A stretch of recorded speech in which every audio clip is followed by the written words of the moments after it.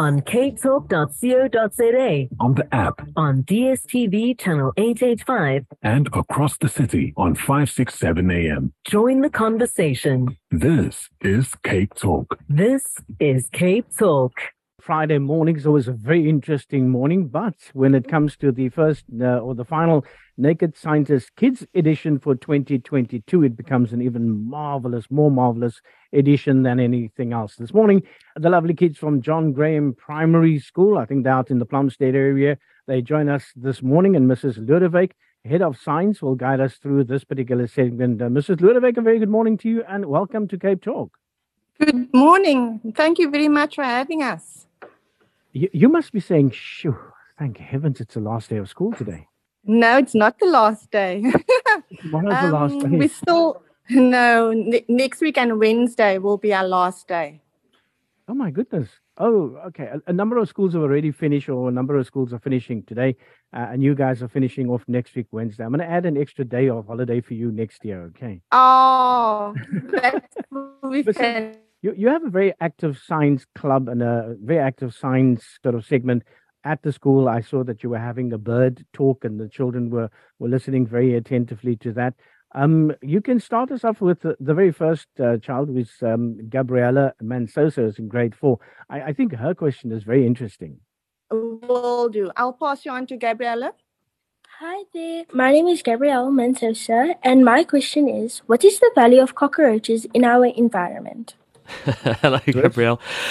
Well, the answer is you could ask that of any animal. You could say, what's the value of anything in the environment? And the way that nature works is that the planet gets its energy from the sun, and plants capture the energy from the sun, and they use the process called photosynthesis to turn the sun's energy into chemical energy, in other words, food. And then something eats the plants and liberates that energy, and other things eating the thing that eat the plants then get energy too. So you create all these opportunities in different places on Earth, in different environments, for things to live and exploit a source of food. So anything that exists because it has a niche. There's an opportunity for it to fit into the web of life on Earth, exploiting a supply of food or energy that someone else isn't exploiting. And cockroaches therefore exist because they're very good at exploiting a source of food and living in an environment that other creatures don't live in.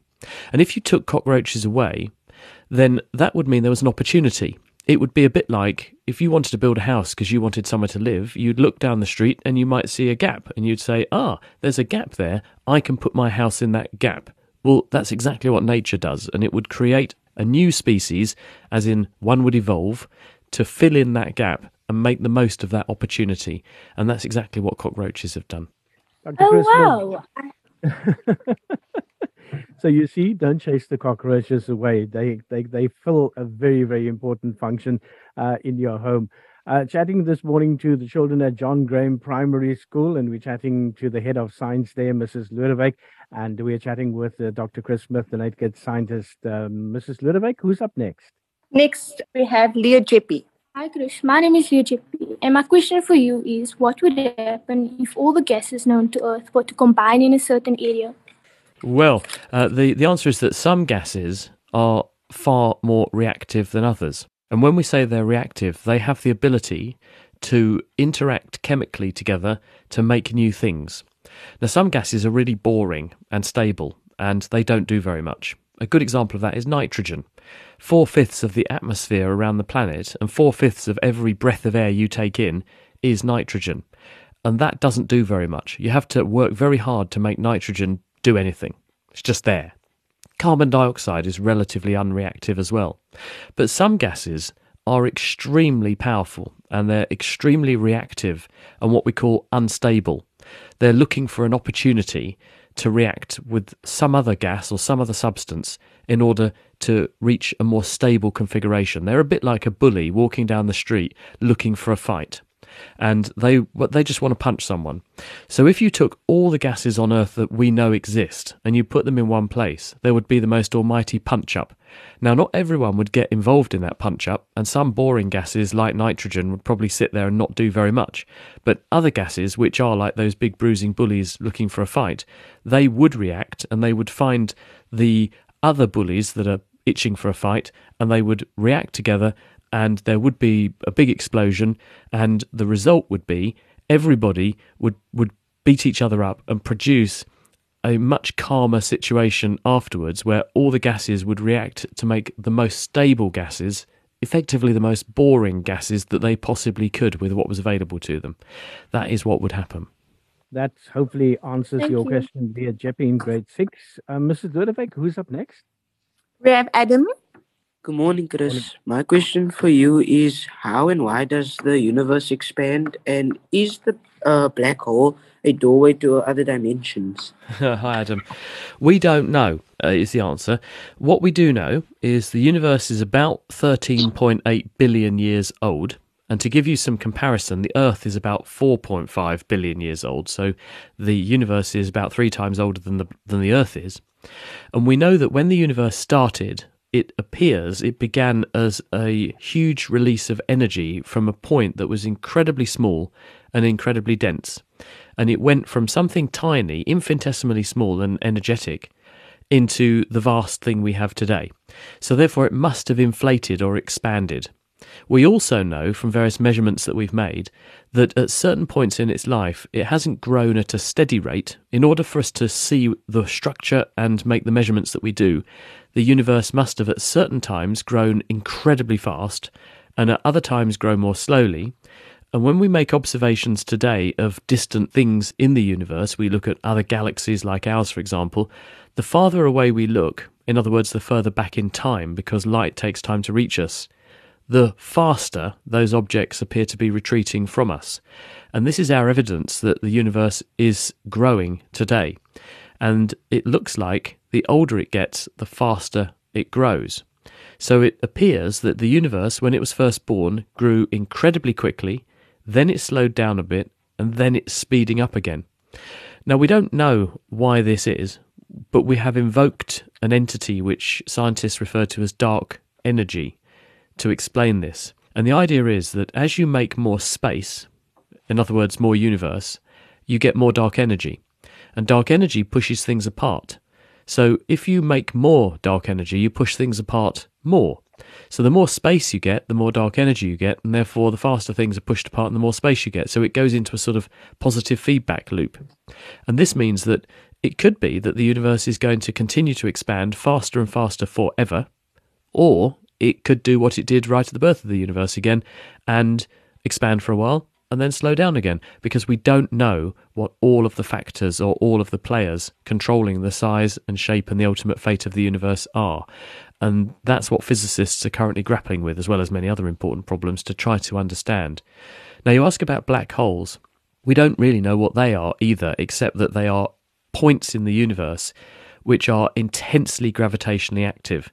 And they're so gravitationally active that they bend or deform the fabric of space to such an extent that light can't escape. Not even light can escape. And this is why they look black or dark, because when light goes past them, it is drawn in or falls in to this deformation or distortion in the fabric of space. If you imagine a trampoline and you dropped a really heavy cannonball in the middle of the trampoline and it bent the trampoline right down in the middle, this is what black holes do to space. And so when light goes past, it wanders down across the curved space and ends up in the bottom of this well and never comes out.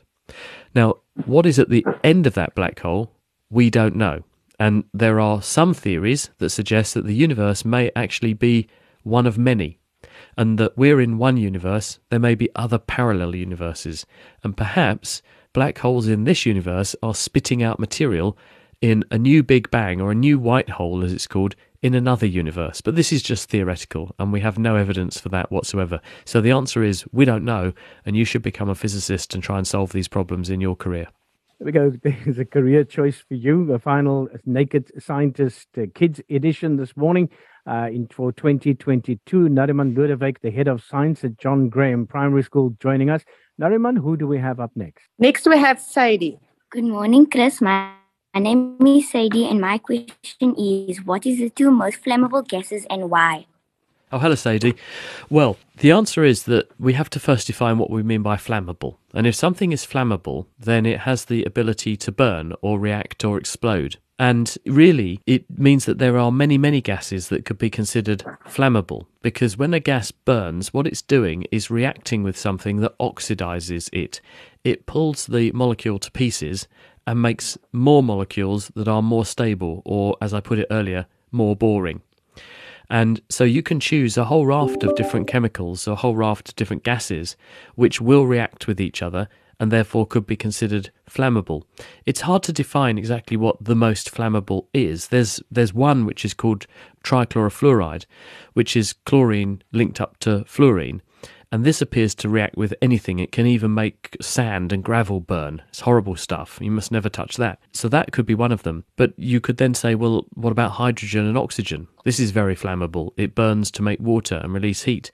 What about the butane that you're burning in your cooker or your barbecue? That's also very flammable in oxygen. So it's very hard to say what the most flammable gas is, because it really depends on what the circumstances are and what's reacting with what. But the definition of flammable is something that has the ability to combust or burn or be oxidized when it meets something like the oxygen in the air. Mrs. Ludebeck, who's up next? Dakira's next. Hi, Chris. My name is Dakra Sali, and how are you doing today? Question for you today is, what makes us human, and why do we feel at times that we do the same thing twice? Well, I think probably what makes us human is that we know who we are, and we have an idea as to the fact that we're born and that one day we will die. So we have a concept of our mortality. And we also do all the things that are uniquely human. We show emotions and we cry. We love each other. We look after each other when we're unwell, and we speak to each other. And these appear to be traits that are unique to humans. Other animals, while they use sounds for communication, they don't have language like we do. Other animals don't appear to cry like we do, so our visual emotions are particularly strong and profound, and we use those to good effect to get other people to help us and support us and love us. And I think the idea that we understand that we're only here for a certain period of time, from the time we're born to the time we die, I think that is also a unique thing in humans. I don't think other animals necessarily have that same insight into mortality. And I remember when I was little, when I realised that one day I was going to have to die, I was not very happy about that. But as I've got older, I've become more comfortable with the fact that we're thankfully only here for a limited period of time, and it means you make the most of the time that you do have. Chatting this morning to the Naked Scientist, Dr. Chris Smith, and we are at John Graham Primary School. Nariman, who is up next? Tyler Ramos. Good morning, Chris. My question for you today is, why is there only life on Earth? Lovely. I realise I didn't answer why do we sometimes think that we've done the same thing twice, and the answer is that we are all human and we all make mistakes, and sometimes we misremember things. As the royal family in the UK are fond of saying, recollections may vary, and so sometimes we don't realise we've done something twice. Sometimes we forget. Sometimes the memory is wrong and we haven't done it twice at all. We just think we have, and we have a condition called déjà vu. But on to this question, which is why is there only life on Earth? Well, that assumes that there is only life on Earth, and actually we don't know that that's true. We don't know that the Earth is the only place for life. We know that at the moment we humans are only found on Earth. We're pretty comfortable about that. But what we don't know is whether there is life elsewhere in our own solar system, the clutch of planets and their moons that we have around our sun, or whether out there in the vastness of space there is another planet Earth with life flourishing on it. We also don't know if our next near neighbour, like Mars, for example, may have, in the past, hosted life, or may indeed still host life today. And that's one project that a range of different entities and space agencies are pursuing very hard. There are currently rovers trundling around on the surface of Mars, exploring places that looked like they were once home to lots of water, which we think is essential as an ingredient for life, and they're collecting samples and making analyses to see if they can find the chemical fingerprints of life gone by. They may also collect samples that we will retrieve here to Earth in the future, which will be analysed more to see if there was life there in the past. But at the moment, as far as we know, we are the only inhabited life-giving planet in our solar system. And there are various reasons why, and one of those reasons is the Earth is a perfect home for us. It's the right distance away from the sun in order for liquid water to exist here, and we think that having a liquid environment based on water is critical for many of the processes that make life possible. So we're in just the right distance away from a sun that's just the right temperature to give us an ideal home. So that's part and parcel of it. But we know that life got started on Earth very quickly, and the planet's about 4.5 billion years old, and we have evidence from some very old rocks and rock samples collected, many of them in Australia and Western Australia, from about 4 billion years ago, that seem to suggest chemically there was already life here then. So either life came from elsewhere in space and got life going on the Earth, or the processes that give rise to life get established fairly easily and fairly readily in the right environment. And given how big space is, and we think that there are about a couple of 100 billion stars in this galaxy, and there are a couple of 100 billion galaxies out there, that means that there are billions upon billions upon billions of stars like our sun, and therefore planets like our Earth out there in space that may be in just the right place to have just the right conditions. And if we got here, it's very likely that elsewhere in space there'll be other life out there somewhere in the vastness of the universe. Dr. Chris Smith chatting to us this morning. Doctor, I just had to put Johannes's mind at ease now and say to him that there is possibly life in a different form on a planet somewhere, because it's something that also puzzles him from time to time. Mrs. Ludwig, Head of Science, chatting to us at the John Graham Primary School this morning. Mrs. Ludwig, who's up next? We have Rachel. Good morning, Chris. My name is Rachel Grosh, and my question for you is, if the Earth is round, how is it possible for us to be living on flat land? Oh, hello, Rachel.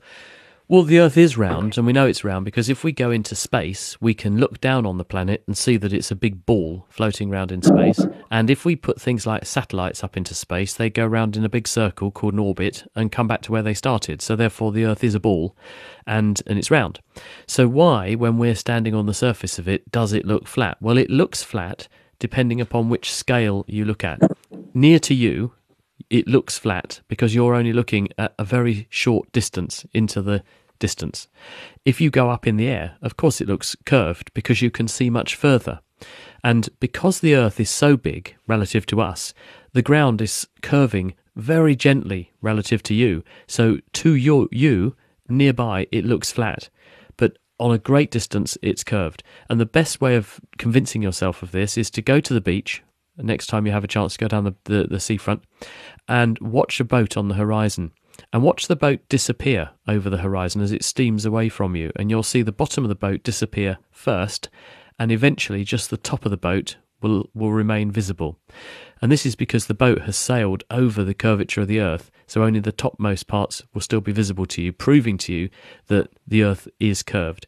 And the reason that we're able to walk around on flat land despite being on a giant curved ball, and people in the southern hemisphere are not upside down compared to people in the northern hemisphere, or vice versa, is because of gravity. And gravity is a function of anything that's big or massive, in other words, weighs a lot. And the effect of gravity is to pull everything down towards the centre of the planet. So if you're being pulled towards the centre of the Earth, you always stand up straight on your patch of land, and it curves very slowly, so you think it's flat, and you always think you're the right way up. And that hopefully answers your question. And Mrs. Ludwig, who do we have up next? We have Eli. Good morning, Chris. My name is Ila Marinas. And my question for you today is, how does the brain communicate to the rest of our organs to work? Right. The brain coordinates with the body through the nervous system. And the nervous system is in two parts. There's what we call the central nervous system, which is your brain and your spinal cord, and the peripheral nervous system, which is everything outside the brain and the spinal cord. And there are connections, nerves, that run between the major centres in your brain, down your spinal cord, and then out into your body to supply critical things that you need to send messages to or receive messages from. So, for instance, your skin is full of nerves that send sensory information back into the nervous system in order to tell you what the temperature is, where your body is in space. If you lift up your arm and point towards the ceiling, your joints are signalling to your brain saying, this is where my arm is in space.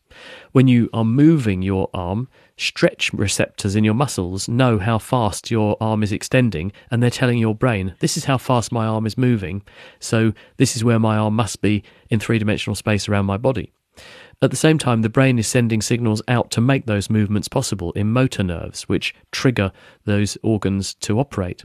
There are also things like glands. We have our adrenal glands, which produce hormones, and the brain tells via another set of nerves those glands to produce adrenaline, put it into the bloodstream. It'll make the heart go faster, it makes your blood pressure go up, it keys you up to run a race, do an exam, or run away from somebody. So the body is a system of organs which send signals through the nervous system to the central nervous system and receive information from the central nervous system, but they can also secrete chemicals and signals into the bloodstream which go all around the body, and they can carry messages too. So we're one big interconnected group of systems that all work together to keep each other alive. We're like a giant community inside ourselves where everything depends on everything else in order to work properly. That is the question for Dr. Chris Smith this morning, and we are getting our questions from the John Graham Primary School, the head of science there, Mrs. Lodewyk, chatting to us this morning. Mrs. Lodewyk, I think we have one more question left, and I think this comes from Adam Caswell, if I'm correct. Yes, you are correct. Here we go. Morning, Adam. Good morning, Chris. My name is Adam Caswell. And my question for you is how the pyramids made in Egypt. I find it so weird because one brick weighs 80 tons, and I don't understand how people that haven't even discovered technology yet can achieve such success in lifting 80 tons to 100 meters. It's amazing, isn't it? The pyramids are about 5,000 years old as well. So people had this idea, had this notion and this insight to do this giant building project, which is still here, and we still marvel at it today, almost 5,000 years later, and it is almost inconceivable that it was achieved. The stone that's in there, as you say, is enormous blocks that were transported enormous distances. They were cut and beautifully finished and moved into position with enormous precision. Those engineers and those architects really knew a thing or two about how to build. They didn't immediately do that. They had to do some experimentation first, and they had a few goes at doing this kind of thing before they really nailed it and started to build the really big pyramids. And you can look at in Egypt and find evidence of their previous efforts that weren't so successful. They used different materials, they built in slightly different ways, but by the time they got to their peak, they really knew what they were doing and they'd really worked it out. And really it's a sign or a testimony of human endeavour. Enormous numbers of people were involved, enormous numbers of people in some cases who gave their lives to the cause of building the pyramids. And it just goes to show what, if you have a big society or a big group and you get them to work together, what can be achieved. But it's certainly a staggering demonstration of just how advanced people were even 5,000 years ago. Dr. Chris Smith chatting to us this morning. Mrs. Nariman Lodewyk, also the head of science from John Graham Primary. Nariman, you must be looking forward to finishing of this year. Do you have a question for Chris? Wow. Let me think. You caught me off guard now. Yes, I do. I actually explain what happens to our bodies when we have a heart attack.